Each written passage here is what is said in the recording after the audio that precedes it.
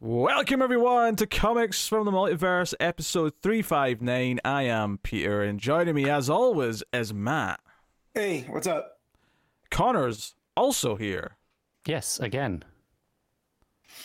Oh, I thought it was going to be more to that sentence. He kind of abruptly... Just again. Yeah, It's a shock in itself. Yeah, so Connor decided to show up on a week where he'd have almost nothing to read, because that's how dedicated he is to the whole thing. Hey, I read all of them.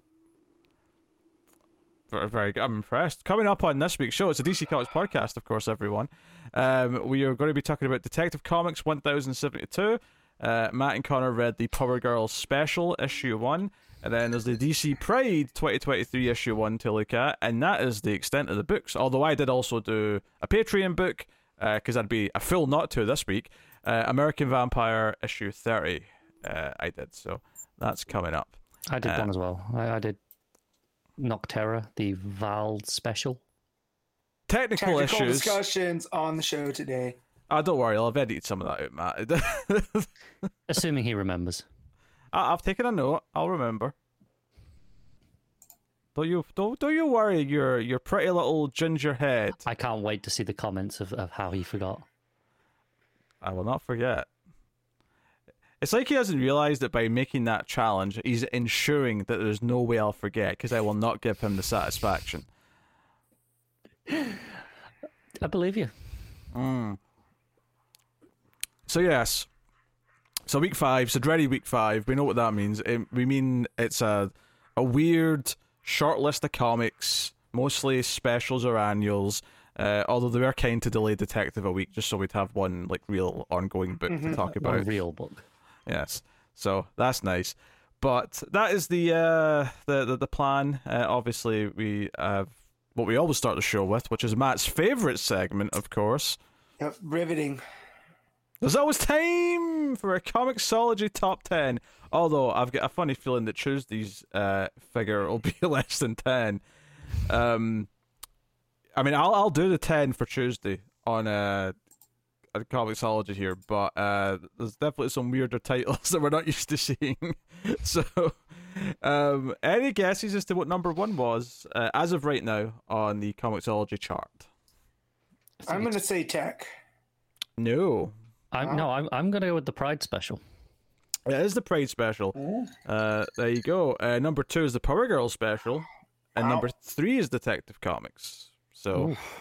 What is going on over there? I get the Pride special selling of it. I think people buy those. You know, they usually do anyway. That's why they keep doing them now. Let's be honest.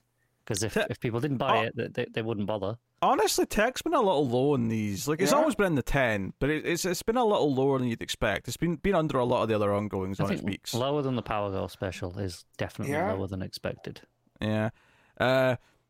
So, number 4 here, let me just click on this to get the full title. I don't want to get this wrong. My Room is a Dungeon Rest Stop Volume 6. That sounds like an isekai. Yes. Number 5 is Sakurai-san Wants to Be Noticed Volume 4. More isekai. What are these titles? Number 6 is Icon and Hardware, issue 3. Hey, technically a DC book. It is a DC book. Number 6 is Big Nate, Next Stop, Superstardom. That's an adaptation of a show my niece watches. I know I've never heard of it. Good to know. Number 8 is Skeleton Knight in Another World, Volume 10. More isekai. It's a very popular genre of manga and anime right now, and I hate every single one of them. That one sounds like a metal album, though. For those on isekai, it's basically when someone from the real world enters like a different world. Sometimes it's like a fantasy world or a video game. So what you're saying is it's ripping off Last Action Hero. Sure, but it's an entire genre, and all of them have those stupid names that are just a sentence. Yes. Yeah, they all have bad titles. All these ones that I've read are bad. Every single one, and they're all bad.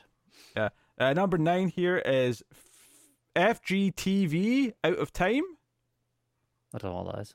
Yeah, I don't know what that is. Number 10 is Love and Rockets. Issue 13, which is a Jaime Hernandez book. So, Weird Tuesday. It's DC. Then there's 3 books, well, 4 technically, and a bunch of manga and your weird, like, the people. See, when you go to the bookstore and there's those people who'll take a book off the shelf and just sit on the floor and read it right next to the shelves. That's what these people are reading. These books, and I don't say that with any malice in my heart. It's just the facts. Yeah. I'm going to keep my comment to myself because it was a story that might offend people. So we'll put that in. Well, Matt at least kicked one of these people in the face. Not on purpose, but maybe I should have. Okay, Wednesday's top 10 then, and Marvel actually held a lot of books back for I really for the hope week. that. And now I know the obvious book that it usually is at this point. I really hope it's not that, because this was, I believe, the issue. It was indeed the issue. Amazing Spider-Man is at number 1, with its big shocking death and whatnot, which I won't say who, just in case somehow you don't know, but I suspect you've probably seen it on the internet. If you've made it this far, congratulations. You're not perpetually online. Given that Marvel themselves spoiled it before the issue came out, well done you if you made it. But what a So it's not even bullshit decision. It's not even reading on here on League of Comic Geeks in the top. Oh, So, interesting. Interesting. Number 2 is Doctor Strange. Number 3 is Punisher, which is the final issue of that. That's a 12-issue book. Number 4 is Betsy Braddock, Captain Britain. Number 5 is Avengers Beyond. Number 6 is Captain America, Symbol of Truth. Number 7 is World Tree issue 2. I had to think about that. It's a Tynan's book. That's the Tynan book that he did in his newsletter. But it's got numbers in the title, so I had to think about how to say it. Number 8 is Alien issue 2, which I actually didn't realize was out this week. I might have read it if I did, to be honest. Because issue 1 was alright. It wasn't great, but it was alright. It's Declan Shelvey and someone on it. I'll check it out in another month when it hits. Yeah, it's not breaking the mold or anything. It's a pretty typical Alien comic, but it's alright. So just a quick update. The Amazing Spider-Man, I think, is 26 that came out. Yeah. 11 rows down on League of Comic Geeks. So not even close to the top. Interesting. Is that still sorted as community or most pulled though? I think so. Let me see. No, that's under most pulled. Oh damn.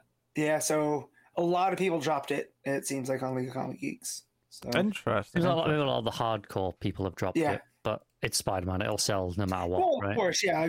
It's always curious to see where these pop up compared to Pete's Comixology list.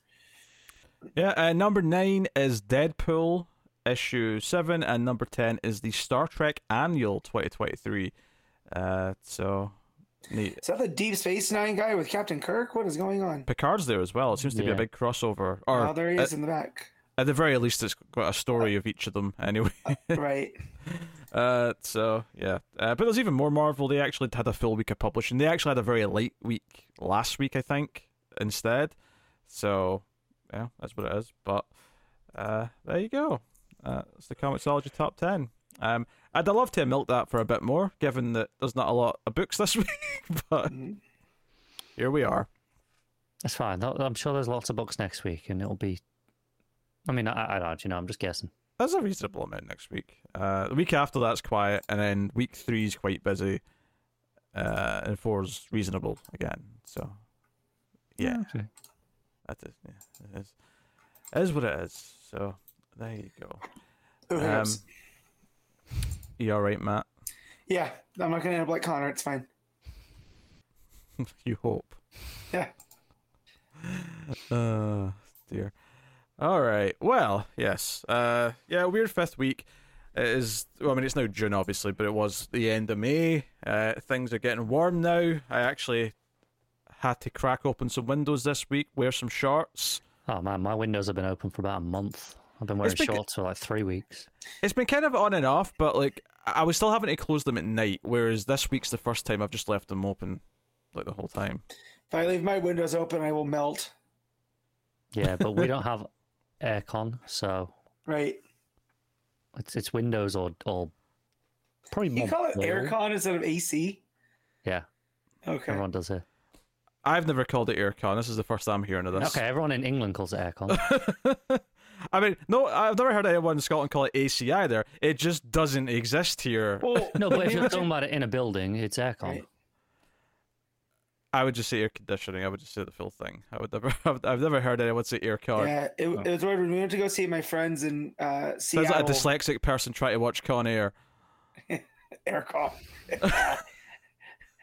Starring Cage Nicholas. Yes. But no, we went to go visit friends up in Seattle years ago, and they didn't have any AC. They just had a heater for the winter, and it was wild because the temperatures are, normal. Yeah, that's weird. You have a fan live for in a the desert. summer and heater for the winter. Mm-hmm. But and did they have neither of DC? them work at either end of the year. Very good. I made a quality joke there. No one heard. That's okay. Nope. We just ignored it. Is the difference? I didn't Yeah. actually hear it, so. I said I asked if they had DC, which Oh. was really just a reference to the band, and then I realized, oh, it works for this show too. It It's got does. layers. It's got there's layers all over the place. So very good. Yeah. Weird week, but we've had a lot of good number ones recently, so that's nice. Yeah. DC Comics is feeling relatively positive right now. There's definitely some middling books, but It's interesting for me. I'm finding the fringe books being by and large. Obviously, there are exceptions to this, but the fringe books are the most exciting ones. The ones that I look forward to reading. A lot of the mainline, bigger character ones are kind of just in a holding pattern right now for me, at least. I mean, I think that's probably something we generally agree with, in the sense that the stuff that Taylor and Ram V are writing, we're pretty on board with, but it's the it's the Doom Patrols and stuff that are really good right now. Yeah. I mean, mainline Batman right now is in a bit of a. I'm dreading the fact that I'm pretty sure Batman's out next week, and I have It is. the entirety of the last arc to read. Oh Joke's on baby! you, sucker. So let me find out what the last issue I read What- was, because I don't actually know. Yeah, and that ends with issue 900, Connor, which is extra specially sized. So look forward to that. Oh, so I've got a lot of Batman to read, is what you're telling me. That's what I'm telling you. You got a lot of Batman. The last issue I read was. My thing's not sorted properly. God damn it.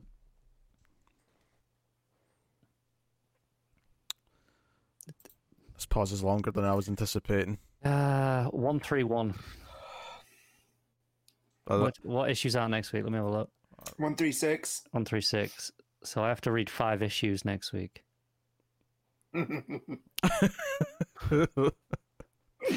the new one. 5 issues of Fuck. Batman. Buckle in. Matt's just got a healthy evil chuckle there at the thought of that. That was a little bit concerning. It might read better altogether versus month to month, but it might be even worse. Who I knows? mean, I think getting through it all in one go will probably be a little better, because I think Yeah. waiting for a chapter and then just being annoyed. Maybe Like, I should have a drink on hand. oh, maybe. You have 5 issues and you are going to like it. Anytime that the arc does something that you feel is against what you would like for, say, a character like the Joker, take a drink and see how good you Bro, do. why do you want to get them plastered? So I'll do that maybe tomorrow night when I haven't got work the next day. Connor's going to miss the show because of alcohol poisoning over 5 issues. Yeah, but you're on a cruise for the next 2 weeks, Matt. He has to make the Yep. show. Yeah, well, Yeah, from we'll the see how that hospital goes. Yeah. Oh dear. Yeah. Yeah. I mean, it's like I was kind of sad today when I was like, oh, I've only got one real comic to read, and I feel mean saying that, but more on that as we get into these Not- books. Even Yeah, more not for you, for like 'cause a content, you though, didn't even because- read the Power Girl one, which Yeah. Yeah. I feel feels a bit more like a real comic to us, Yeah. I think, because we've been reading the backup. Yeah. But I was going to say, it's not like we had lack of content, though, because the Pride special is very hefty. So there's plenty of stories in there. It's hefty in pages. Yes.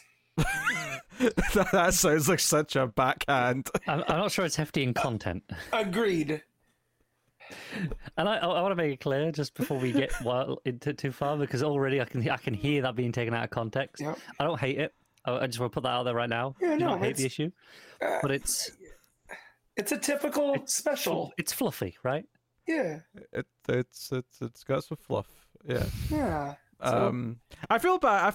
I feel bad when these specials come out, and they're always a nice cause. You know, this is the Pride Yeah. one. Sometimes we get one for Black The History API. Month. Sometimes we Yeah. get one for the Asian. What was the name of it again? so it's the AAPA. So I think it's Asian I always American forget, and Pacific. Yeah. Asian American and Pacific Islander. AAPI. Okay, Asian Month. This is what I'm going to call it.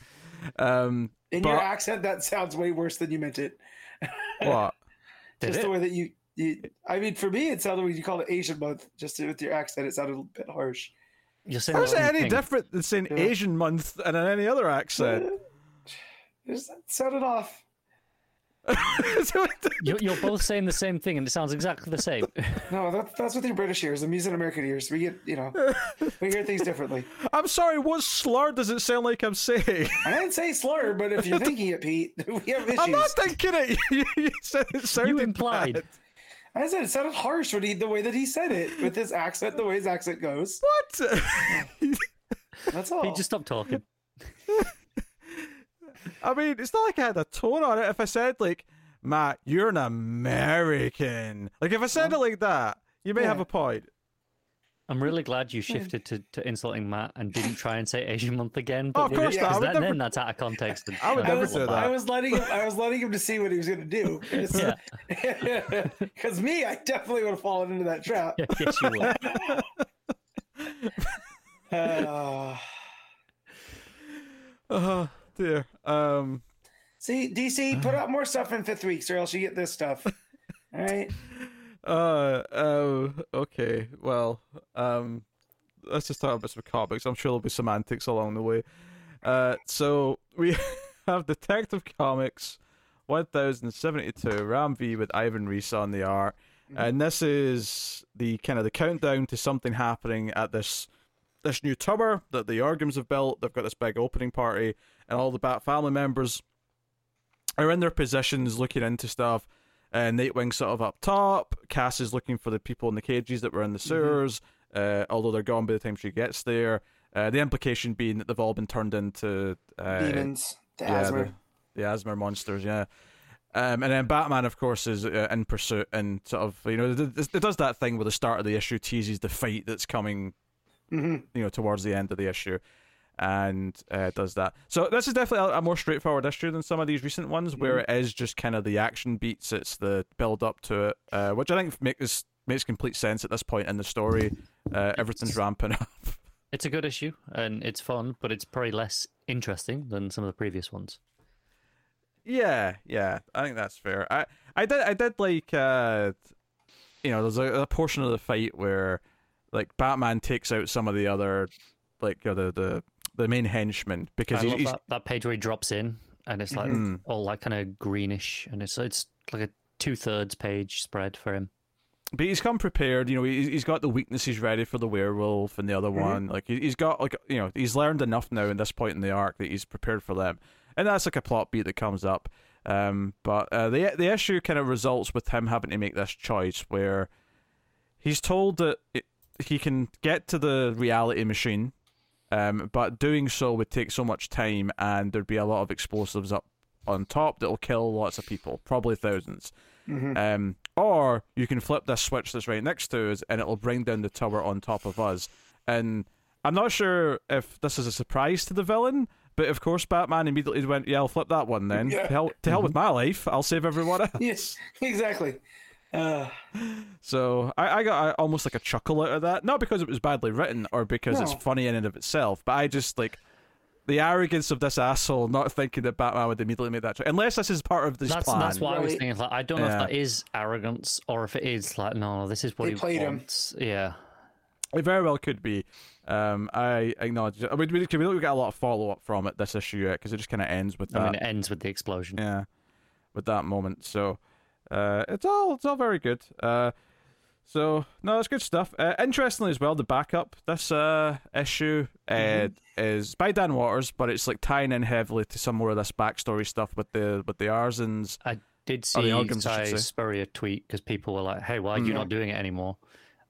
he basically said he got too busy doing other stuff and it was hard to fit into the schedule. And That's fair. he's worked with Not- Waters before. They're part of the same kind of studio. Clubhouse. Yeah, him, those two, Ram V, and one other, kind of like all of the same. I will guy. say this: not that I wasn't enjoying the Cy Spurrier stuff, because I was. This is much more my jam of a backup. I thought it of was the- better as well. I think it like- just felt a little. In- It, just, in- it felt like it was telling a more complete story in the backup, and I felt like it added something to the character because it's this story about how young Arzon wouldn't let go of this tree that was dying because his father helped plant it. Yeah, so they were And- supposed to, plant it and watch it grow together and then harvest the fruit. And then so he gets obsessed with making sure that it bears the fruit because, it's a memory of his father. And so him and his, I guess not his, like his bodyguard, right? That's like the guy that's teaching him to fight and all this other stuff. They go through and start aggressively gardening around the tree to make sure there's no issues. And the tree is still wilting and dying. And, it's very much a symbol of his, belief in his father. Very, very good. The mother comes off really bad, which we already knew, right? Because we already got in the back, the back. But watching her son go, basically drive himself mad over this, and then of course the League shows up to, finish the plot. And the whole time she's just like, "But is he learning to fight? Who cares about this tree? Is he fighting?" Right. So I'm wondering how that's going to come back up if Bruce is going to be able to rationalize with him being, a child of trauma as well. Well, I think a lot of this story for me took on this idea that he's willing to kill all these other trees and plants and things around because he thinks they're taking resources away from the tree that he wants to survive. And it's this idea that it's foreshadowing his attitude to things where he's willing to go scorched earth for the one thing that he believes should be flourishing. That what? And you would assume he's wrong in obviously morally anyway, Right. but likely pragmatically as well, as he's just kind of destroyed the ecosystem. Right. Yeah. He's actually made things worse for what he wants. Right, because they planted it in like the center of the garden, and like the kind of the garden, it created its own ecosystem, and that was the heart of it all. So the fact that he basically destroyed this to keep this alive, Yeah. it shows how far he's willing to go to get his way. Yeah. But yeah, no, I liked it a whole lot. The art too. Not that there's anything with the Ivan Reis art, but this just had a mood to it. I think it's a little bit more style. Like Ivan Reis, I've said before, he's really solid, but he's a great house style. Yeah. Like for DC, right?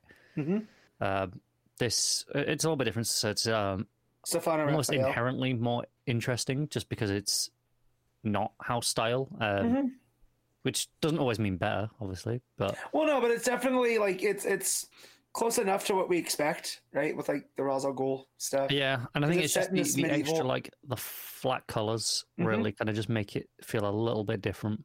Yeah. Yeah.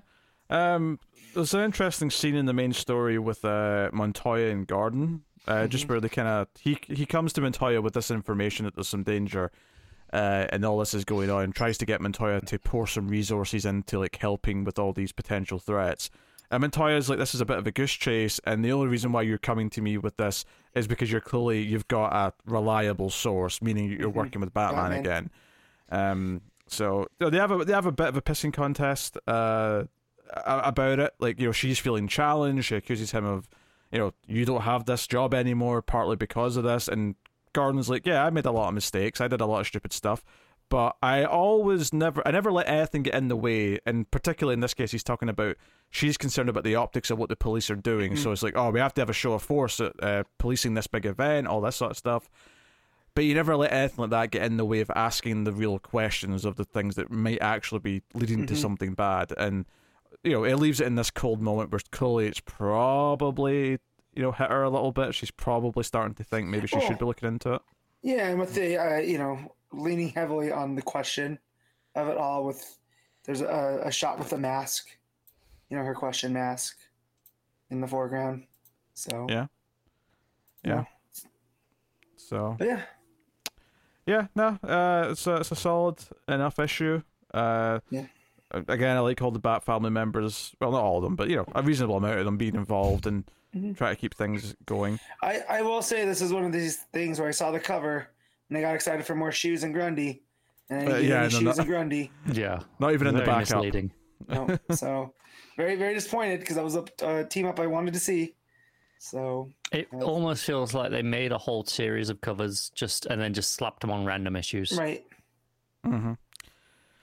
Yeah. Oh well.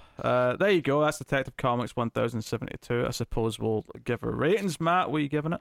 I'll give this a 7.5. All right, Connor. I'll probably give it just a 7. It's still good. Okay, I thought you were going to have more of a sentence there. I will give it. I'll probably agree with the 7.5. I don't think it's the strongest issue of the arc by any means, but I think it's it's a solid middle chapter building up to what it's doing. Good cliffhanger. Interested to see where it goes next. So good stuff. All right. The Power Girls special issue 1. Leah Williams writing with Margaret Savage on the story. Take it away. Yes, it picks up right after the backups. We're dealing with Johnny Sorrow. Yep, and he's plunged at least Metropolis into this fugue state, right? And they're all in this shared delusion, which I kind of love. Yep. Like, the first page is this fake advert for Johnny Sorrow's fragrance, and it's called Sorrow because you don't need a face to turn heads. Yep, very, very smart writing. That made me laugh. Already, good start. I'm laughing on the first page. It's been a minute since I've been familiar with Johnny Sorrow, and so until I finish this, because it gets heavy into his kind of past about, in the 40s and stuff. So when I pulled it back up, I forgot he was a silent movie star, and the reason that he becomes Johnny Sorrow is he turned to crime and got stopped by the Sandman and Sandy, right? And that's what leads to him to become a hellspawn, essentially. That's why he's so tied with the JSA. Right. And so, but I forgot about the acting part. So seeing this world where, like, you're talking about the fragrance and all of this, like, it is just theatrical one big performance. Yeah, it's one big performance, and I thought that was hilarious. Until, of course, Paige, her Power Girl, kicks her way out, which I think with what this issue leads to, I feel it's a real big a real big swing for Leah Williams to have a superpower family or a super family member having like reality punching powers. Yes, because that has famously never been wrong before. Yeah, and so I definitely think it takes some massive guts to make that work, and I think Leah Williams does. And I think it's ballsy to stick with it because to jump ahead a little bit, by the end of the issue, her telepathy is gone. Yeah, her psychic. So she doesn't have the psychic link with Omen. With Omen anymore. Thank you. But she does still have the astral punch. Yep. And it definitely the tease at the end kind of sets up like, no, this is going to be a kind of a main part of her series when that finally starts in like September. Which I do like because through the course of this, we get that Johnny Sorrow has these 4 horsemen, right? Yes. You have a Pit, the Pendulum, the Poet, and the Piper. Yeah. They're really, really leaning into the alliteration, right? And each of them are doing something different in the city. So like he dispatches the Pit into Gotham, and it makes it look like it's causing people to be pitted against each other. Yeah, it's inflaming the passions. Yeah, right. And then you have the Pendulum, who looks like something out of Silent Hill, right? Like, I'm not that familiar with the games. It's very much like there is no head. It's just a big like crystal spike. Yeah, or like a tree stump kind of that's been broken off. Yeah. Yeah.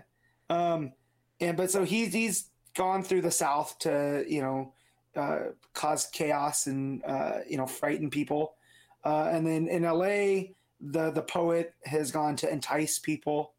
And then the Piper's in Seattle. To go to LA with that, right? And then the Piper's gone to to basically awaken the passions and make people dance. Kind of Pied Piper. Yeah. Right. And so this is part of Sorrow's ploy to keep Power Girl and Omen busy, right? Yeah. Because while he's in the astral plane, they can't touch him, right? So and he can't. I mean, he can't touch them either, but he doesn't really need to most of the time. No, and so This leads to a challenge for for Paige and Omen to figure out how to do this, and come to find out that Paige, through her her history of feeling like she doesn't belong, has put up this what they call it, like a wall of feelings. It did have a specific name. It was just like this metaphorical wall of awful, right? And so that's when the Lazarus rain hit her, that's what activated her psychic abilities, because they're all behind this wall of awful, right? And this is her barrier, and that's what she eventually breaks through and gives her that astral punch, right?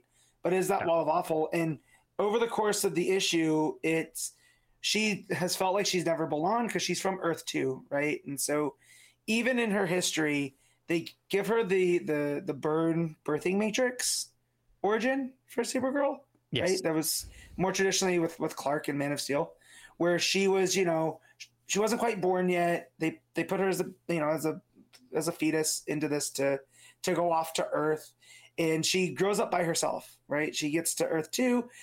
She's with Cal. Cal dies. I'm assuming this is Infinite Crisis. I think it is the Crisis, the pre-Crisis right. Cal, yeah. Right. So that's Cal-El, as in just the capital letter L. Right. And then, as we know through multiversal shenanigans, Earth 2 also gets destroyed.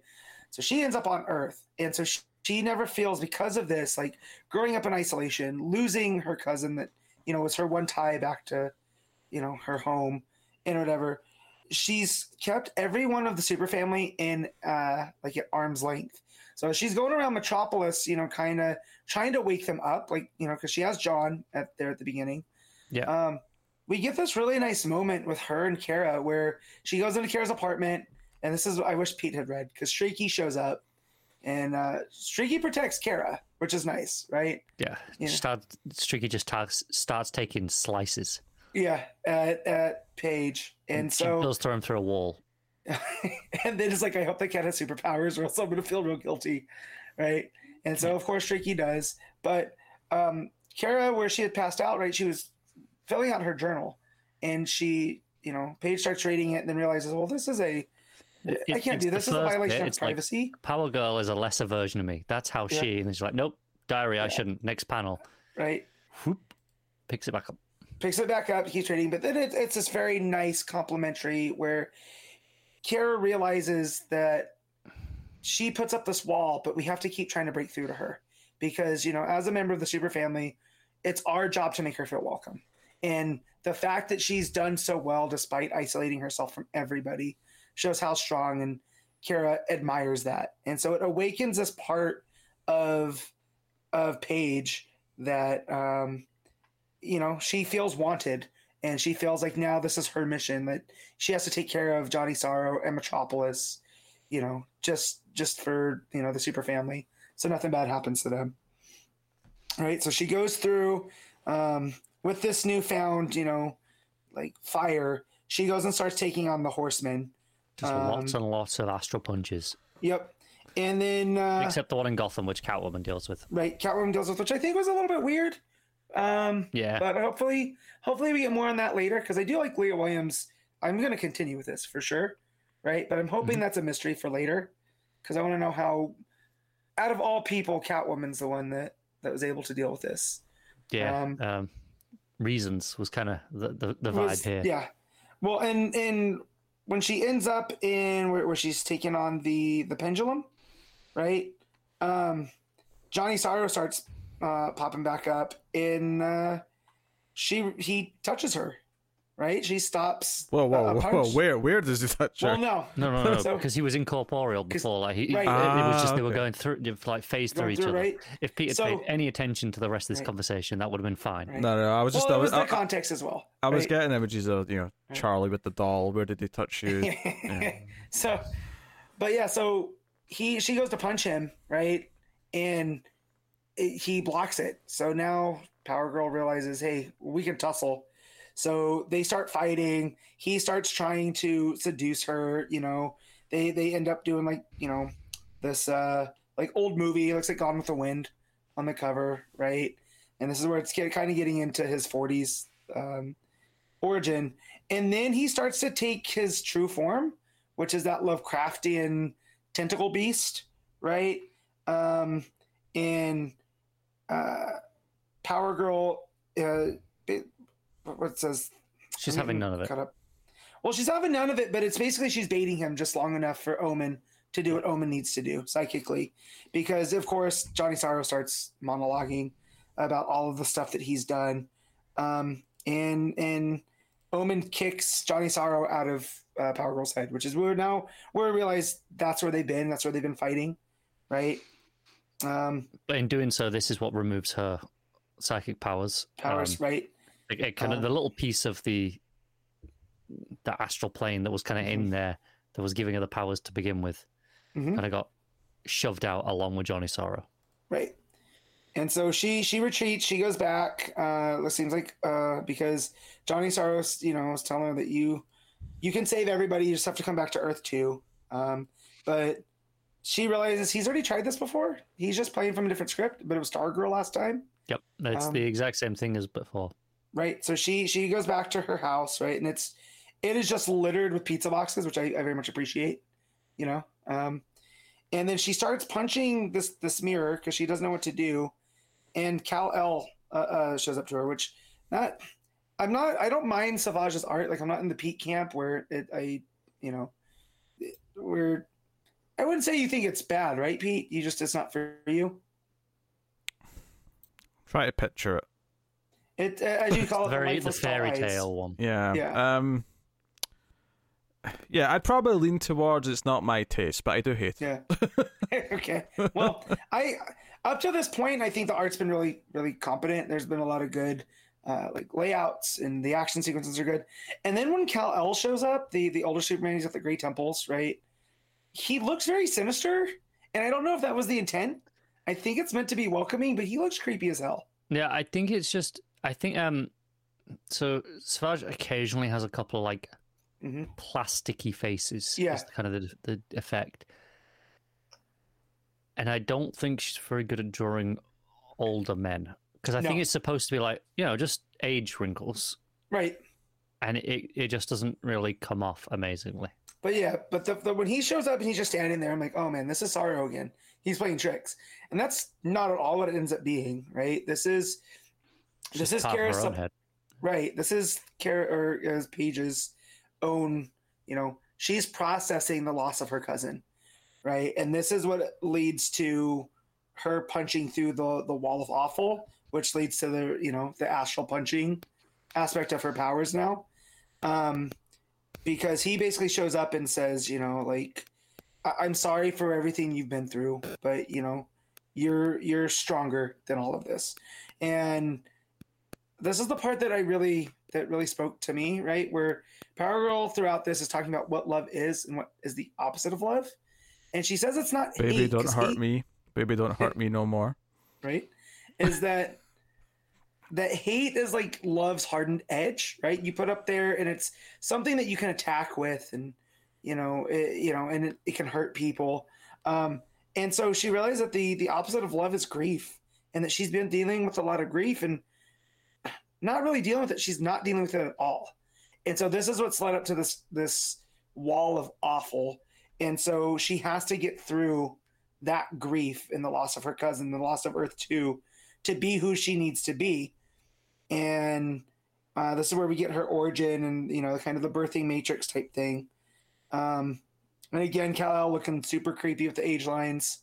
But I think the rest of the art here, her parents don't look as scary, right? Connor, would you agree?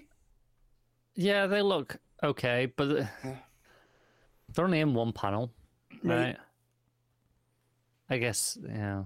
Yeah. So, but, so she says that, she realizing now that to freeze or falter in the shadow of love is the only way to fail their sacrifice. So she's like, well, I gotta be me. I gotta stop putting people at a distance. I gotta start, living the life that I need to live. And that's where she wakes up and she starts coming out and just taking out these horsemen for good. And this is where we get the page with Catwoman, right? Yeah. So her and Omen team up. Sorrow's in a old movie theater where he's, playing one of his old movies. And he's thinking that Power Girl's come to join him, right? because he's going to give her that sense of belonging, and she just punches the hell out of him. The super family wakes up. Superman shows up. Turns out he was dealing with He was off Earth. spaceship. Yeah. That's why he wasn't in. He wasn't In all of this. in the heads with everyone else, but he was also nowhere to be found to help. Right. And so, Clark shows up and says how proud of her she is for handling all of this when, everyone else out of commission, and that you are a member of the family. And then Kara gives a streaky. Yep, because she needs a friend. And so they go back, and Kara Power Girl, Paige henceforth, decides to punch a hole in the astral reality, and it looks like she's going on, adventures now. So yeah, I'm really intrigued to see, because that seems to be the setup for the series that's coming. Mm-hmm.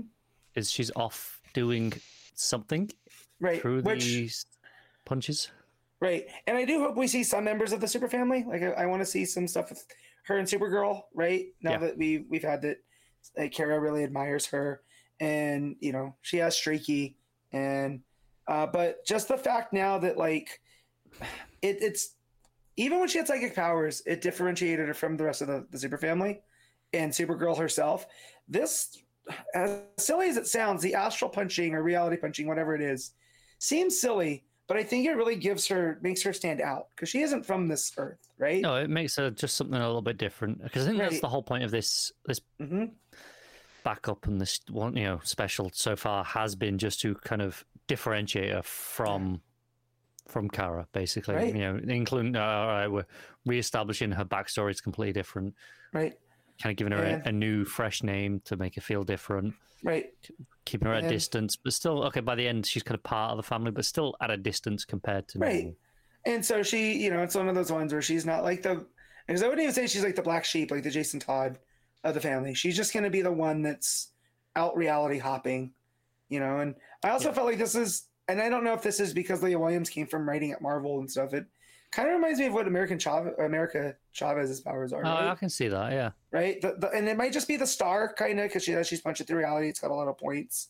Yeah, But I, as someone that loves multiversal stuff and other Earths, I think this is more than fitting for Power Girl or Paige, because she doesn't have a last name yet. Is she Paige Star? Like she was Karen Star? I don't know, actually. We don't know. So, but it's definitely added a fondness to her. I put her in that Jesse Quick territory of extended family members that I have this weird affection for. So it'll be interesting to see again, folks. Obviously, I believe it's a different artist, so it'll be interesting to see how much Savage is what bring into the series and how much is Williams, because I think a lot of it is this very strong visual style that Savage has. So definitely be interested to see how that goes. Yep. Go ahead. Get Tom King on the art. They definitely won't look like lifeless dolls. That's for sure. Get Tom King on the art and profit. Yes. Step one and step two. But quick ratings, Connor. Just this main part. I'm gonna look at 8. I think it's really solid. I'll go 8.5. It's made me a fan of Leah Williams. I'm gonna check out everything she does going forward now, and especially Power Girl. So yeah, definitely on board to check out the next book. So, and then the backup, it's the Fire and Ice story. Starting here, it's Joanne Starr on the script and Nacha Bustos on the art. This is Fire and Ice going to handle a tidal wave in Baltimore, and so it's really heavy on dialogue between the two. And I'd say the art style fits the Justice League International vibes of it. It's very clean, a lot of fine lines. But as they're in Baltimore, Fire mentions Ice. Isn't this Guy's hometown? And Ice like, yeah, but don't mind that. And Ice pulls out something out of her boot and presses it. And as they're dealing with this tidal wave, right, Fire's trying to use her powers to steam it away. Ice is building up ice walls. Guy Gardner shows up. And Fire takes exception to this because, we're back to writing Guy as a total jerk. And of course, Fire has issues with her best friend's ex. He starts doing the chauvinist thing of like, oh, let me show you girls how this is done. So he turns, he makes a giant vacuum construct to start sucking up the water, which of course doesn't make things better, and it makes things more difficult. So it causes Ice to overexert herself. She passes out. Fire gets pissed at Guy, and then they end up arguing the whole time. Guy sends a dragon construct after Fire. They keep fighting. Ice is trying to get them under control. She ends up putting them in like 2 separate ice bubbles to separate them. And they're finally, when the adult in the room shows up, Superman flies in to find out what's been going on. Fire automatically blames Guy, but then, Superman is like, hey, guys, we're all on the same side here. I get it. Guy can be tough to deal with, but like, you guys got to put your egos aside when it comes to saving people, because we're here for them, not for each other. And that's where Fire sees that the thing that Ice pulled out of her boot was her old Justice League communicator, and it essentially let Guy know that they were in town, which then leads to them to get into an argument where Superman's like, hey, you guys need to take a break. I know the exact place that'll be good to get away and get your heads back on. And it cuts to them driving in a car, entering into Smallville. So it's just basically the setup for the Fire and Ice series that's coming out, which is that the backup to the Power Girl, or was that just in this? Because I can't remember. What was in the backup? The Fire and Ice, right? Is that going to be its own book? I think it's its own book. Okay. I So I think. can't remember if that was just more of a backup in the Power Girl thing, if they were going to partner these things up, or what. No, I think But- it's so miniseries. Okay. I mean, it's very good. As a Guy fan, it kind of still, Guy's a jerk. And this is what we're leaning back into. And that's fine if that's what the continuity is going to be going forward. It's a tough pill to swallow, but one I could take nonetheless. But the art style is very good. I think this is the same team that's going to be going on into the main. But very entertaining. A lot of dynamics that are going on between Fire and Ice. So if that keeps up, and we'll see their shenanigans in Smallville. But yeah, I'll give this a 7.5. Okay. All right. So DC Pride Special issue 1. I'll just be straight up. I did not finish this. Okay. I didn't read all the stories. There was a few I just kind of How am I bounced the off. only one that ever reads everything? Because like some of the stories I got through, I was like, yeah, I'm not feeling this one.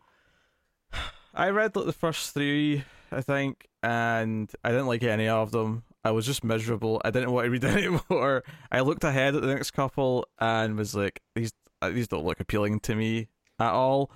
Honestly, it's this thing where, it's what I was saying earlier. I feel bad like dissing on what this is, but these specials are always these collection of stories that feel like backups from like other books, just kind of thrown together, and I never get a lot out of them individually. Even the big headline one, which is Grant Morrison, I feel like, and maybe it's because I've not read Multiversity, but I was just kind of I lost. have read Multiversity, and this is still just a lot of. I like Grant Morrison when he's still grounded. This was not that grounded, all right. And for me, I have to know where Earth 36 is and what Earth 36 is meant to represent. And essentially, it's from Big Bang Comics, where instead of Green Lantern, they have a character called Flashlight. And instead of the Flash, it's the Red Racer. And so everything else is basically the same. In his Action Comics run that introduced President Superman, this is one of the planets that Super Doomsday or Super Doom killed the Superman. So Omni-Man in that book was killed. Seems to be fine here, right? Which, as we know from multiverse stuff. But yeah, this was very dense and very much the Morrison I don't enjoy reading. It was very heavy on some of the science fiction-y tropes that just didn't work for me because I didn't have familiarity. Yeah, with I any of didn't this really stuff. know any of these characters. I mean, obviously I got that one of them was a Green Lantern style character, and Yeah. that he's upset that his partner, who is a Flash style character, is Mhm. dead.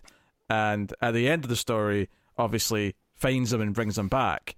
But beyond that, I couldn't tell you a goddamn thing that happened in this. The problem is, you could replace this with Alan Scott. Yeah. Like, almost beat for beat. And I think it would be more familiar, at the very least, more recognizable to more fans. And would be a lot easier to just follow along with and get invested in. Yeah, I think that's fair. But I do like, because it does show that, so the Hal Jordan character's name is, what is it, Hank Hallmark, right? And he really does go to the ends of the galaxy to bring his love back. So it's a very nice story in that you see him as time goes onward. He starts to get the gray parallax S temples, right? And it kind of teases that he might have given up a piece of himself to make this happen. But it just turns out that he's just aging, because this is how long this feat is taking. Yeah. But again, there was some nice stuff in there, but it definitely gets into the Morrison sci-fi tropes that are too far for me. The art looked pretty decent though, right? It's very, very stylized in points. Like when we get to and then here's more of this, Octadedrus Prime. Everything's in like gray and white and it has a real washed out sci-fi vibe to it. Yeah. Without any of the Kirby-esque charm, right? Because like the Fourth World stuff can get real wacky, right? You start bringing in the Forever People, who are just space hippies and stuff. But yeah, this for me didn't have much of that charm. But again, as a story about love reaching to the ends of the galaxy, I think it worked. But yeah, I would want to read more of it though. So yeah, it ends with "to be continued," implying there is going to be more of it. Yeah, in some no form. idea where. No, I don't think anything's been announced that is obvious where it'll be. No idea. But apparently it's planned. So there's that. After this one, we got a. Baby Makes 3. It's Harley, Crush, and Poison Ivy. That's the one. This is Leah Williams, who me and Matt just enjoyed the Power Girl stuff from, and I enjoyed this one too. Okay, I was gonna say I didn't hate this one. I don't care for Crush much. I know it's Lopo's daughter, but yeah, this is very much falls in the fluff side, like I said earlier, of this book. But it was enjoyable. It also felt like this is part of the Harley TV, Harley cartoon type vibe, because that's the type of Harley I was reading. I can see it. I think, fortunately for us, that seems to be the model of Harley that they want going forward, because it's a very popular take on Harley, and I don't think it's not that unfamiliar to most people. No. I think it's only very slightly tweaked from what we had before, the previous decade or so in the comics anyway. But just her whole vibe, I feel like Leah Williams does get Harley's voice down fairly well. Yeah. Ivy's to me a little bit off, but I can nitpick. But yeah, so Crush washes up on this island. I think it's what the island Time Forgot, Dinosaur Island, right? It was dinosaurs. And she comes across Harley and Ivy having a vacation. And Crush talks about how she wants to get back to her girlfriend, and she got there because her spaceship entered the wrong atmospheric window, and she ended up overshooting her trajectory and then swam to shore. Didn't think she'd find anybody, so Harley and Ivy are like, oh hey, well, we're on vacation, we'll help you as long as we can. And they go to get their jet that they took there, and it's missing. So they're gonna just have to stay on the island, and they do Gilligan's Island type shenanigans, right? Harley wants to go write SOS in the sand. She ends up writing. Which is this a meme thing, Connor? The UWU. Yeah, it's like a. It's not a meme thing. It's more just cutesy e-girl. Okay, gotcha. So instead of writing SOS, is that, and then Harley ends up giving Crush a rock with a smiley face on it. Yeah. As like a gift, and they're riding dinosaurs. And Harley and Ivy are like truly happy. And then they realize that as Crush is like, well, I'm never going to get to see my girlfriend again. This is terrible. Harley admits that she hid the jet and disabled the alarm features, so her and Ivy could actually get a vacation and not have to rush through everything. So they go and drop Crush off at her girlfriend's, who then make it look like they had kidnapped her, and that as part of the deal they're going to drop her here to stay out of their hair, and they get a happy ending. They embrace, and that's the end of the story. I also like the art style in this. I think it fit the whimsical, like Connor was saying. It's great for a little Harley Ivy story. Yeah, and I think it the colors too really pop with that kind of they're really kind of flat pastel. colors, but really bold pastels. They say, yeah, lots of pinks everywhere. And so, and Harley and Ivy, both those colors seem to complement each other, right? Yeah. So very very fun read. Yeah, the art wasn't for me. No, I'll just. Usually it's not for me either, but there was just the tone of the story. It matched, so it worked out for me. Mm-hmm. I don't know if I'd want to read a 6-issue mini of that, but for a backup, for this one off, that was fine. Yeah. Mm-hmm. And then there's the Tim Drake story with Connor Hawke, which this had a bit more meat to it, and that it was kind of them sharing their experiences of coming out and sort of like finally talking about it, because this is the first time they've really interacted since Tim's come out. So I felt like there was actually some more interesting personal experiences being filtered through the characters from the creators. Yeah. So it had a bit more weight to it. I still didn't really think there was much to it overall, though, because it is ultimately just them having a conversation. Yeah, but we did find out Batman has a Letterboxd account. Yeah. That took me out of it. Like, I'm someone who uses Letterboxd. This is one of these things where you're referencing something too specific, where I'm just like, this feels a bit weird. I don't know. Now I'm thinking about Batman logging into Letterboxd and clicking his movie ratings. Is it any weirder than them having Twitter, though? Really? I mean, but I think Batman shouldn't have Twitter, though. Yeah, Batman should also not have Twitter. Yeah, but Bruce Wayne has a Twitter account. Bruce Wayne has a Twitter account. Yeah, he's got some staff for that. Right. No. See, I'm okay with this because, like you say, he has staff for the public PR Twitter account because he has to, right? Mm-hmm. But I think the letterbox is that's just for him. It's not something that everyone knows about. I'm sorry. When does Batman have time to watch movies? Given how busy he is, with justice and crime and all that stuff. Asleep. That's when I watch most of mine. So relatable. Bloody hell. But I do like the idea also that it seemed like Damian set them up so they could, take on these Scarecrow goons. But it's almost like Damian kind of knew that they needed to talk with one another, which I don't know if, like, up to this point, like, Connor Hawke had really known Tim Drake, because they seem to run in different circles. So I thought that was a little bit weird, because it's not like Connor Hawke was a Titan. I mean, again, I'm not familiar with a lot of the past history, but the way he's, the way Connor Hawke's talking is like, hey, no, you were there for me at the time. Right. So I'm like, they must have had a reasonably tight relationship at the time. That's what I thought as well, just from context. It sounded like, they were either in a team together or something, but nothing I knew about. But I assumed this was like, early, mid-2000s stuff that I just hadn't read. Yeah, same. So. But no, like, it was fine. Connor being afraid to tell his dad, not afraid, but like, just because it's Oliver Queen and what he represents and the fact that, it's kind of weird though, because obviously people think as Oliver Queen as the liberal bleeding heart of the well, and the fact too that I guess he's asexual, yes. So I feel like Ollie would open arm acceptance that, you know what I mean? So I'm sure he would. I think the way Hawks are describing it here is more like, hey, it's the so opposite of Green Arrow womanizer, right? That he can't possibly relate. I like to think that Ollie's like, oh, good, he's not going to be like me, because probably, too many partners. Screw up. Yeah, too many partners screwing things up, right? That's like Oliver Queen's up until Dinah, right? Every relationship has come back to haunt him majorly. Yeah. So. But no, it was. I like the spirit of it, and then when Damian shows up at the end, being like, "Oh, took you guys long enough. I thought I was gonna have to go out there and rescue you." Just him being a little shit. Yeah. But yeah. It was the next story that made me tap out.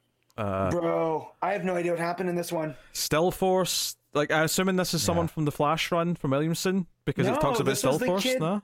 in Lazarus, in one of the Lazarus books. Remember, he does the No. yeah. So they do they're out in like the middle of New Mexico, and they do the story of the Flash meeting the turtle. You don't remember any of this? No. No. Okay. So yeah, there was in one of the Lazarus Planet one shots, there was this whole story, and this kid ends up with Still Force powers. Yeah, is it just me, or does it feel like this book? Oh, I mean, obviously Tim and Connor are relatively big, and so are Harley and Ivy. But I feel like some of them were going for more niche choices for what characters they I were think using. part of that is this Also is inclusivity. like the fourth or fifth year of them doing this now. They've kind of hit some of the more major ones. Part of it is a lot of the truly major characters don't really fit in the Pride book, right? Because they are.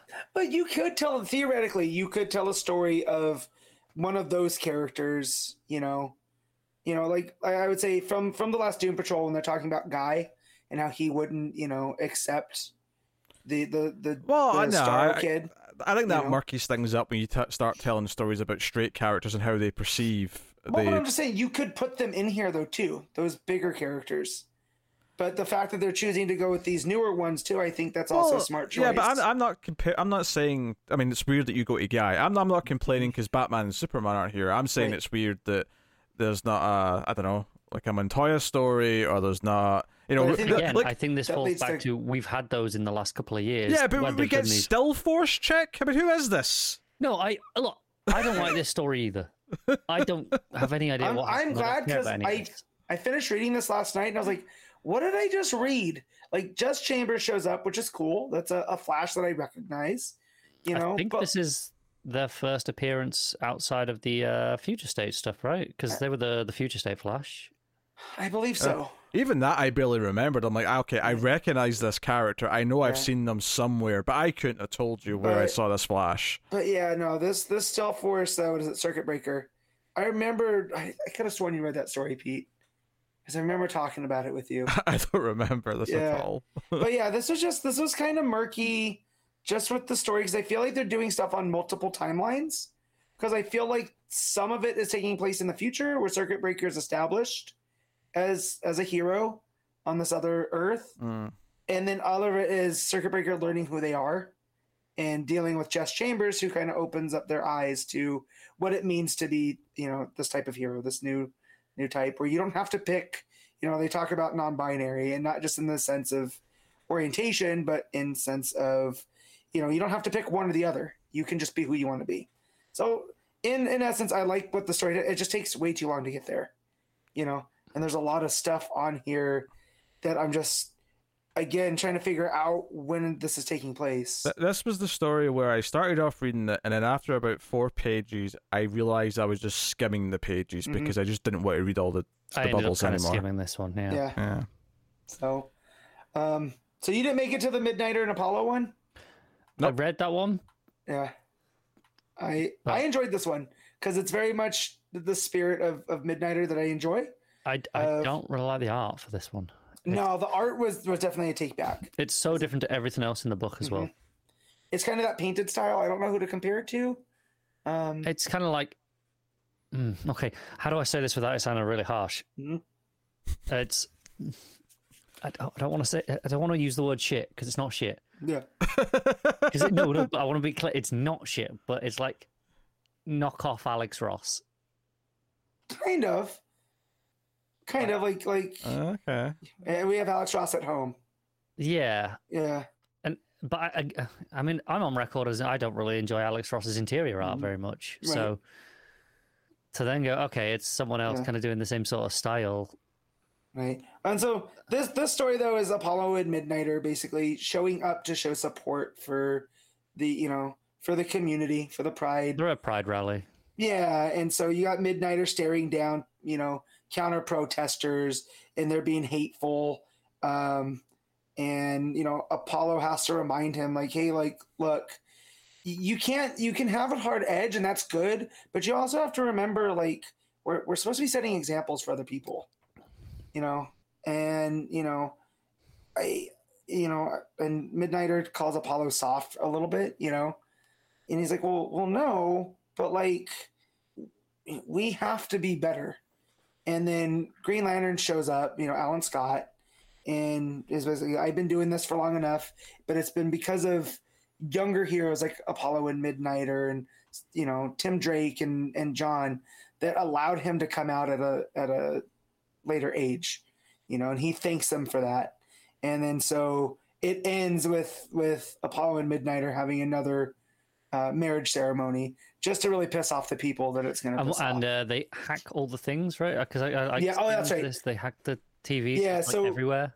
Yeah, so they're forcing people to see them live happy lives, But yeah, I like the spirit of this story. I wish the art was better because I do like seeing Midnighter and Apollo, have to, because they are the Wildstorm, Superman and Batman analogs. Yes. So to see how they respond to these type of people that hate that they exist, it is very Superman and Batman. Where they're probably like the highest profile characters in this book, I would say, other than the Harley Ivy stuff. Yeah. And they're probably the two longest running in this book that I can think of, like gay characters, right? Because they've been around and gay for a long time at this point. Early 2000s, right? That's I think so. When the Authority was. Which compared to a lot of these characters are people who were created 2 or 3 months ago in comparison. Right. Because I'd say Constantine, too, right? Because that's true. Yeah, he's been gay since the 80s.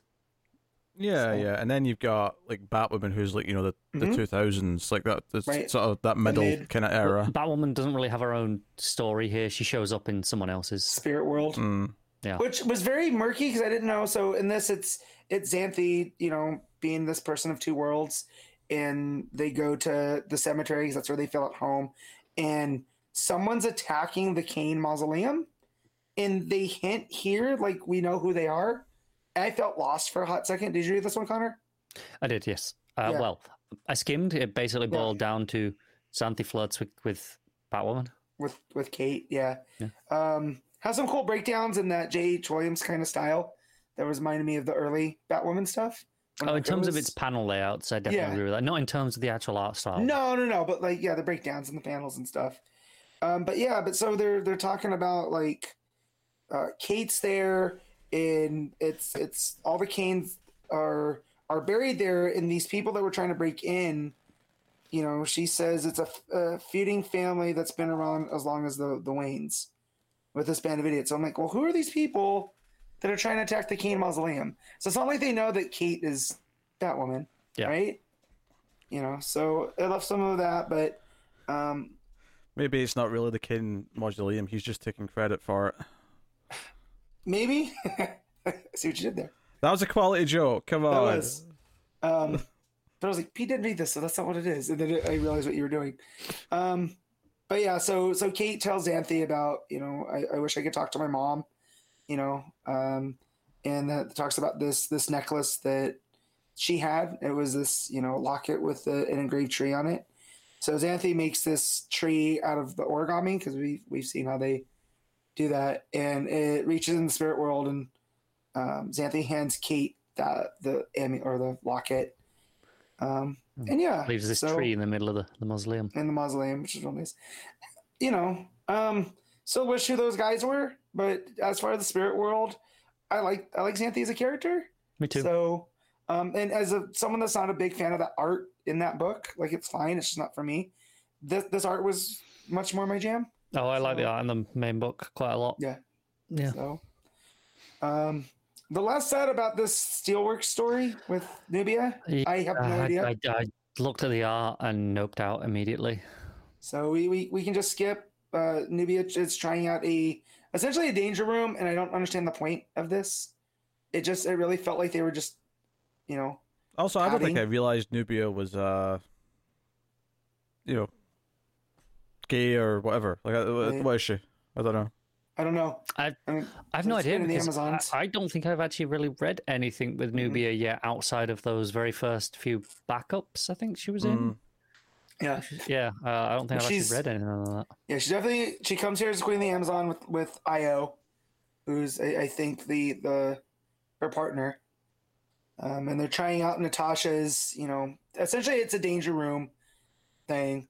And there's just a whole bunch of here where Natasha's up in her head because the Queen of the Amazon's here, and I don't get what the point of the story was eventually at the end. So, yeah. Yeah, can't help you on that one. Sorry. I'm surprised Pete didn't read the Catman Ghostmaker story. That ends with them. The Ghostmaker story? I saw a Ghostmaker at the bottom of the first page and was like, nope, I'm good. Yeah, there's very few characters that just get instant go away heat from me. But because I was like, oh, Catman, interesting, and then it was Ghostmaker. Like, never mind. I didn't realize Catman was a member of this community. So that was a surprise for me. I didn't know he was either, but it's also not surprising. Yeah, no. But again, I'd rather just had a Catman story than Ghostmaker showing up.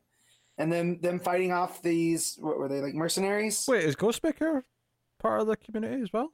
Yes. Yeah, Ghostmaker is famously bi. Famously. Famously, Pete. Famously. Famously. This was like a big, well, at least on Twitter, it was a big to do that Ghostmaker was.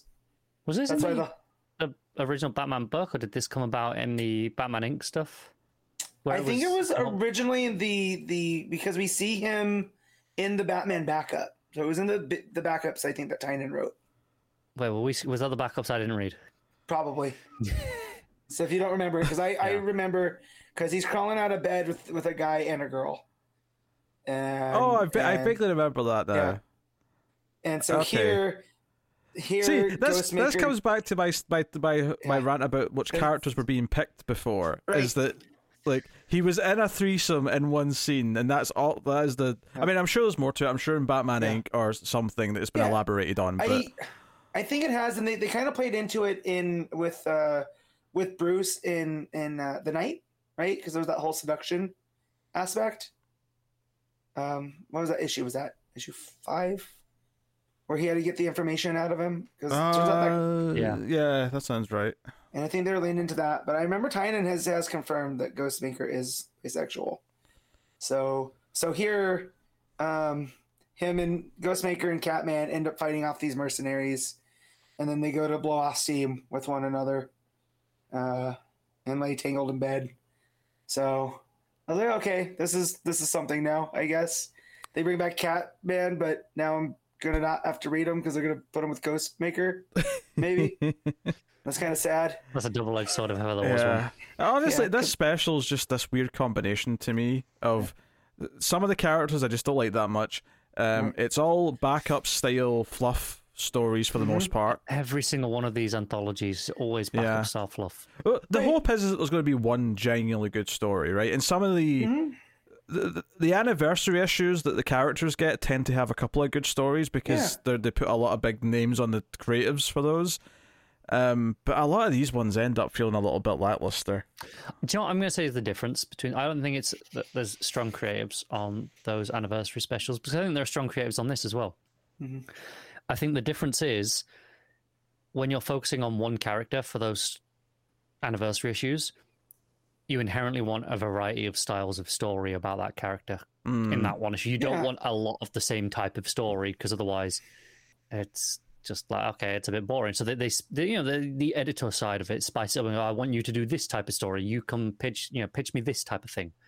Mm-hmm. Whereas I think when it comes to the more generic ones that aren't focused on a single character, where they're a bit wider, like this one, for example, or any of the other ones that are basically not just one character. This isn't even just like the ones that are like promoting a cause. But I'm thinking even the ones that are like the Halloween ones that you get, like the horror ones every year, or the Valentine's ones that they do. It's always the same problem where every single creator comes in and goes, I'll do a cutesy little story on this theme with these characters, and they all end up feeling more or less the same, as opposed to having that variety because they're forced to, because they're all on the same character. You can't have 10 of the same story, the same type of story in one book if it's all about Superman. But if you've got one Superman story and one Batman story and one Wonder Woman story, and so on, they can kind of all be variations on the same. That's a good point, and I just... Yeah, I read a few of them, and then I got to that Still Force character, and I'm like, okay, I think I'm just done. That was easily the roughest one, just because of all it was doing. But yeah, well, it's a shame that you didn't get to read this John one, because this one might be my favorite in the. This one's quite good. I thought we were done. There's another one. Okay, cool. Yeah, no. One more, yeah. It's John Kent and Constantine, and it starts in rural Vermont. And it says between the House of Mystery and the House of Secrets, and John's fighting this like undead creature, which is called a fetch, which I had never heard of, so I looked it up, and apparently it's an undead creature of Irish folklore, right? Yes. And so it's got Constantine and Felix Faust. They've made a bet that if John can win, if John can beat Constantine's fetch that he's conjured, there's going to be, because they don't hit at it until the end, but they have some kind of deal. And so, of course, Constantine bet against John Kent, and this fetch is just, it's this big, like, how would you describe it, Connor? It's like, it's kind of like think Doomsday cross with Swamp Thing. yeah. So it's this big, tall monster with long limbs and like a skull head, right? And so they're going back and forth, and Felix Faust is like, I can't believe you bet against Superman. Like, who are you, right? And John comes down and I was like, you need to call off your magic monster. And Constantine's like, no, this is about, something else, so you need to keep going. So they end up getting into the fight, and John keeps coming down to confront Constantine, gets being pulled back in by the fetch before finally it overpowers him, and John has to quit, right? So Faust ends up losing. He gets pissed. He, operates off, got in a puff of gold smoke. And you learn that Constantine had John throw the fight, because what they were fighting over, or what they had the bet over, was the soul of one of Constantine's friends, whose name was Oliver, and that he wanted to get him out of hell. And so, of course, Superman would agree to take, to throw a fight if it meant saving, a person that didn't belong in hell. I love that this has like everything for both characters. Like John, I don't really like throwing fights, but it's a good cause. Right. And it's John Constantine doing his kind of technically is like there is something good deep in him. That's why he does tend to fall on the hero side.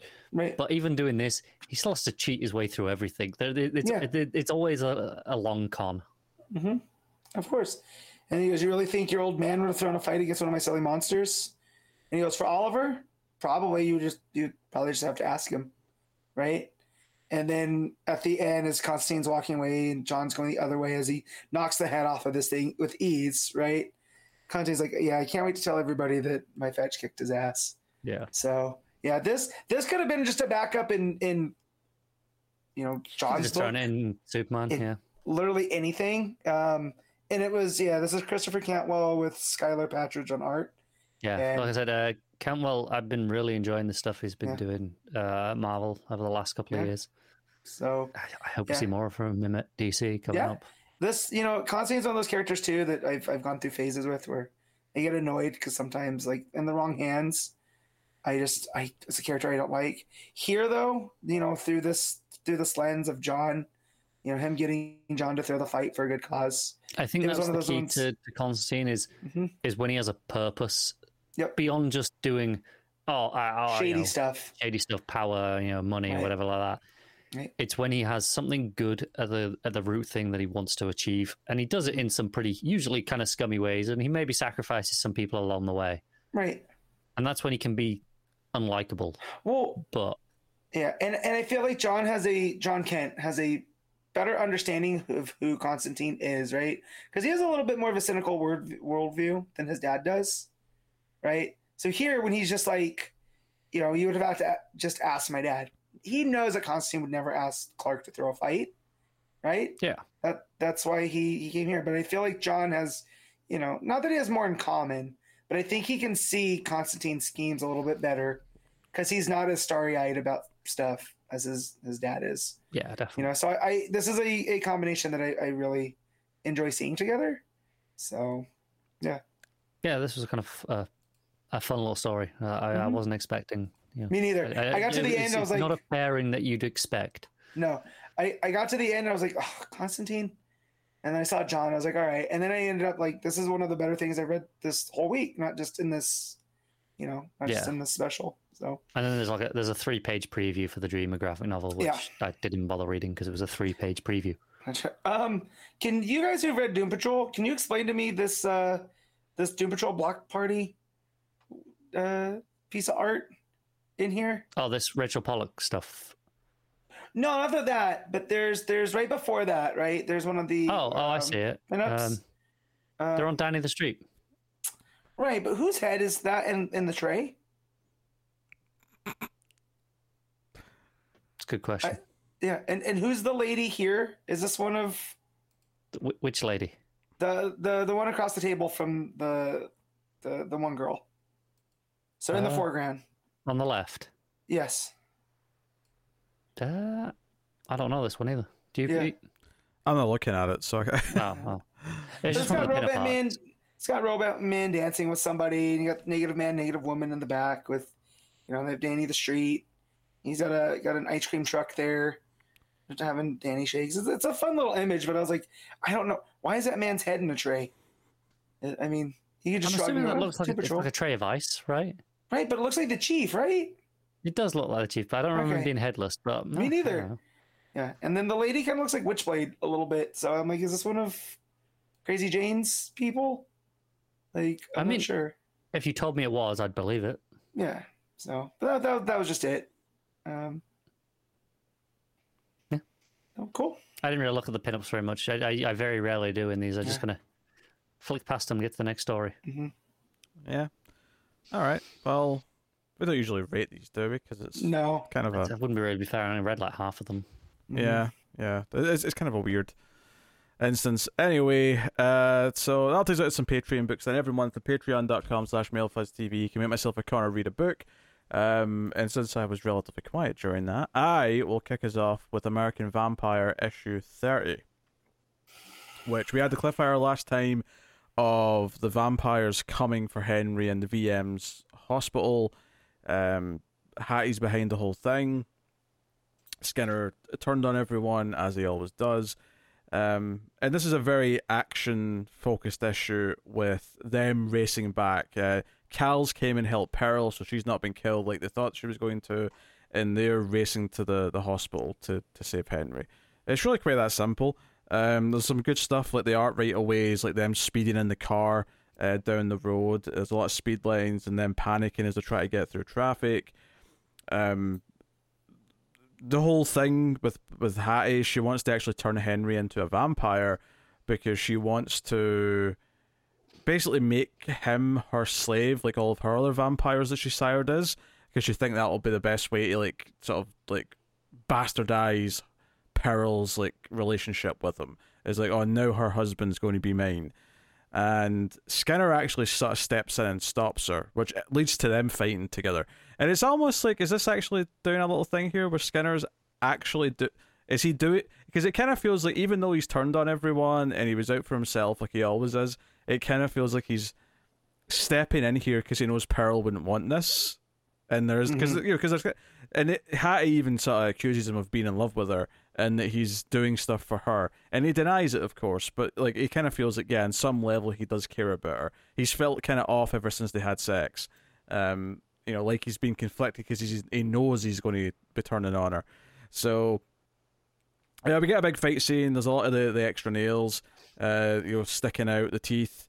When Pearl does show up, Hattie says, your part was cut already. There's a lot of like a movie making puns and like fibbage. And to that, Pearl says, yeah, I wrote myself back in, bitch. Which I thought was a good line. So we get them fighting. A lot of the art turns very orange and red, almost like things are getting like not bloodier and that there's like blood's like spreading, but like it's just slowly tinting red, kind of thing, ramping up the tension. But yeah, so yeah, a lot of this is the big fight scenes, and just as Hattie's maybe about to kill Pearl with a gold dagger, Henry is actually up and shoots it out of her hand. But it's his last act. He says, "Hey, you."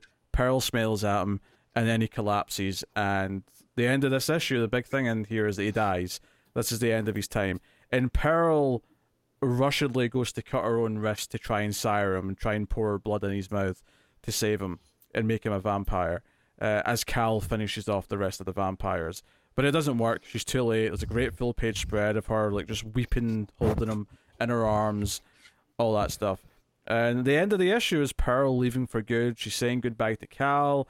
She's leaving the state of California, and Cal's got a note that Henry wrote for her just before he died, and he's basically saying, "I'm glad we decided together to not turn me," which has got a lot of a bitter tinge to it because she was trying to. You know, if she'd gotten her way right at the very end, she would have went against his wishes and turned him. It was just too late to actually achieve it. So that obviously adds a little bit of the drama to it and the sadness that she's feeling. But he's basically like, "Hey, I never want. I'm too tired. I never wanted to live forever. Like, your story is much bigger than just me. My part in your story is done, and it's time for you to move on." So it's all very sad. It's all very melancholy, the end of this issue, and it does feel like the end of a big chapter because this entire story, the first arc, was them meeting, and he references asking her to coffee in 1925. So it really does feel like a big, like, this could have been the end of the whole book in some ways. Like, if you said the end of Pearl and Henry's story was the end of the book, you know, at the very least the last time we ever see Pearl, because that's the end of that character story, I could have believed you. I don't think it is. I'm sure we see Pearl again later on, but it would have worked as some kind of an ending. But yeah, I mean, that's the basic gist of it.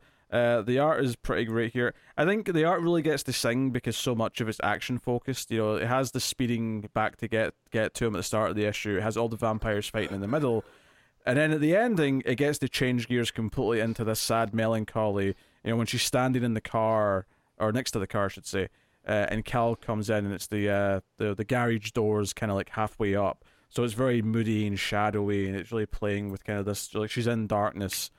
It's all very good stuff, as you would expect. Albuquerque obviously has been consistently on fire when it comes to this book. We know Skinner's out there somewhere. He cut his tracker out, or his like implant out. In fact, it's even implied that Pearl may have done it for him. That because he says that in order to do this, he would need like a lot of blood, and it would have to be blood that's like his. And Pearl's kind of the only one around that really does have blood that's like his. So it's very interesting. And, you know, in those final moments of the fight, like, I don't know how much she's aware of what Skinner did to betray everyone, but she definitely saw him fighting alongside her in the big fight. He was definitely fighting the other vampires, so on some level, maybe she felt she owed him, whatever it is. But he's out there somewhere, as Skinner tends to be. But a really good issue. It's probably a solid 8.5. I don't think it quite reaches the heights of some of the book's best issues, but it does feel like a big closing chapter for the book. You know, and this is 30 issues. You know, not counting the spin-off miniseries, and it feels like the closing of the first big act of American Vampire. So yeah, curious to see what's coming next. But there you go. That'll about do it. Connor read Noctera, the Val special. So take it away. Yeah, which is fine. It's basically a showpiece to have Francis Manapul on art for a guest issue. Let's go. Which I'm never mad at because Manapul does be good. That said, I suspect it's skippable if you decided to not pick this up between the two arcs, because this is set after issue 11 but before 12. And I could be wrong, but it feels somewhat inconsequential. Basically follows Val. So at the end of the last issue, she stayed behind to fire the base, and everyone thought she was dead. But she's not. She got turned into, like, you know, the black suit, like Bill. So looks very sinister now. And the issue is basically just some of Val's motivations that we're kind of been going on. Why she's a ferryman. There's a lot of stuff relating to Charon, the Greek myth stuff. How he was kind of an asshole. Like, hey, it's all well and good if you paid, but if not, tough shit, sit in the dark for 100 years. And the idea of, okay, well, maybe in these times they need to be a little bit better than that. Maybe there has to be some greater cause of doing it for the right reasons, along with getting paid, but not just for getting paid. And it's kind of like the Val's mentor, Royce, person that that looked up to, and he was this runner of a convoy as well, ferrying people in need between the two places with the lights. And it ultimately turns out he was kind of a shitbag as well. Before the big PM, he was not long out of prison, and implied that he probably wouldn't have been too long till he was back in prison. In all reality, he probably would have slipped up again. But in this new world, he ended up kind of being better. And Val kind of wears his helmet in memory of him, and it's like that's her hero. And yeah, like I say, it's very much an inconsequential issue. It's just Val just kind of get around, get a little bit of motivation. We're just kind of a little bit of action, some gunfights, some van lorry chases. All of it looks gorgeous because Manipul. I enjoyed all of it, but there's not a lot of meat to it. But I am looking forward to the next arc. Kind of we're heading towards Eos. We really want to see what goes on with that now. But yeah, it's a solid 7 out of 10. But it is very, very skippable. I suspect it's included in one of the trades. Depending on how long the third arc is, because I think the second arc was only 5 issues, so it's probably thrown in with the second trade. But I would likely put it in with the third trade if that's also only 5 issues long. Just because I think having this as a lead-in before the next arc, I think probably works better than it being an epilogue to the last arc. Just in terms of where that ended, I think that's where you'd want to end that trade. I think that this kind of fits better as a kind of a slower pace lead-in, which is, I think, more or less how it's lined up with how they published it. I think it kind of published straight from that into the next arc, and they had the break before this. But yeah, no, it's a solid issue. It's a fun enough read. I'm really looking forward to getting back to the main book and the actual issues. Okay, well, there you go. And this kind of gets us to the part where we're supposed to pick our favorite stuff of the week, but it's kind of a weird week where ranking the books is a bit odd because. Pete, you want to rate your one book? Yeah. No, you want to rank it? It's number 1, shockingly.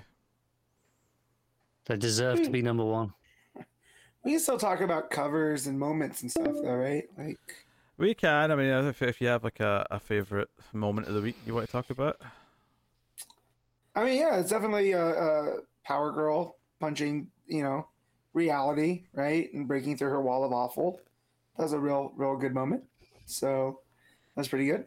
Yeah, mine would be from Power Girl. It's just that sorrow fragrance advert on the first page, because you don't need a face to turn heads. It's great. Pretty great. I guess mine.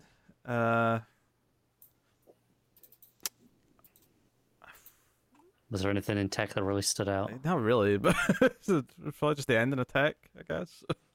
Yeah. I hate week 5s, man. They suck. All right. Yeah, you could do cover of the week, I suppose. Matt, you got a cover? Yeah, there's a Jen Bartel Harley and Ivy cover. But which one are you going with? The just the regular, not the purple one. Not the purple one. And then also there's a Chula Lotte Power Girl cover. Those two would be a tough pick, but I'll go with Bartel because we don't get to pick her very often. I'm going with a Sebastian Fumura cover of Detective Comics, which is a really cool painted-looking cover of Batman taking his head off to reveal an actual bat head, and it looks Nice. Yeah, cool. it kind of goes in with that whole dark opera vibe. Yeah. Plus, he's got Andy was talking the about? blue cowl and cape, which is nice to see as well. It's actually a really big bat logo on his chest, which I didn't really notice until now. But whatever, it doesn't really take my my thinking of it down any. You got one, Connor? Yeah, I suppose no. I think every single Power Girl cover is great. I don't think there's a bad one amongst them. But I'm going with the Jen Bartel Pride cover as well. I'm going with the purple one. I really like the purple one. Gotcha. Yeah, okay. Well, in that case, I'll just take us out to tell you what's coming next week from DC Comics. Thankfully, more than this week. So we have Batman 136. Shit. Hopefully it'll be better. It's New York. Maybe things will be up. But yeah, Batman 136. We got the Flash issue 800. So Which is a weird one because I think it finishes off the current run, but also has stuff coming up as well. That's not that weird. That's what they did with Action 1000, Tech 1000. Yeah, it's just a little bit weird when I'm not reading the current run. I'm like, okay, I've got to read like half. Like how important is the other half of it? I don't know. But as someone who is reading the current run and wants to try the new run, it is A-okay for me. Then we got Dark Knights of Steel issue 11. We have Poison Ivy issue 13. Shazam issue 2. Adventures of Superman John Kent issue 4. The Joker, The Man Who Stopped Laughing issue 9. Peacemaker Tries Hard issue 2. Steelworks issue 1. The Joker Uncovered issue 1. And Scooby-Doo Where Are You 122. What is the Joker Uncovered? It's just covers. It's just okay. Yeah. It's that same that they did with the Batman Uncovered. So it's who's the artist on this one? He's the Bermejo ones. Did they? Because I know with the Bermejo one before, with the Batman one, it was like turned into a story, right? Yeah, Are they doing the same here? I believe so. Oh. Wait, no. No. It says, art can come from many places. Most great art's about truly despicable people. In that spirit, yeah, no, it doesn't seem like they're doing a story. This just seems to be a collection of the covers as opposed to making them into a story. Yeah. Which is a lot less interesting. There's a user review on League of Comic Geeks that says, another cheap money grab by the folks at DC. Be sure to buy all 3 covers for a book that is literally just reused covers. So, it's funny. I mean, they're not wrong.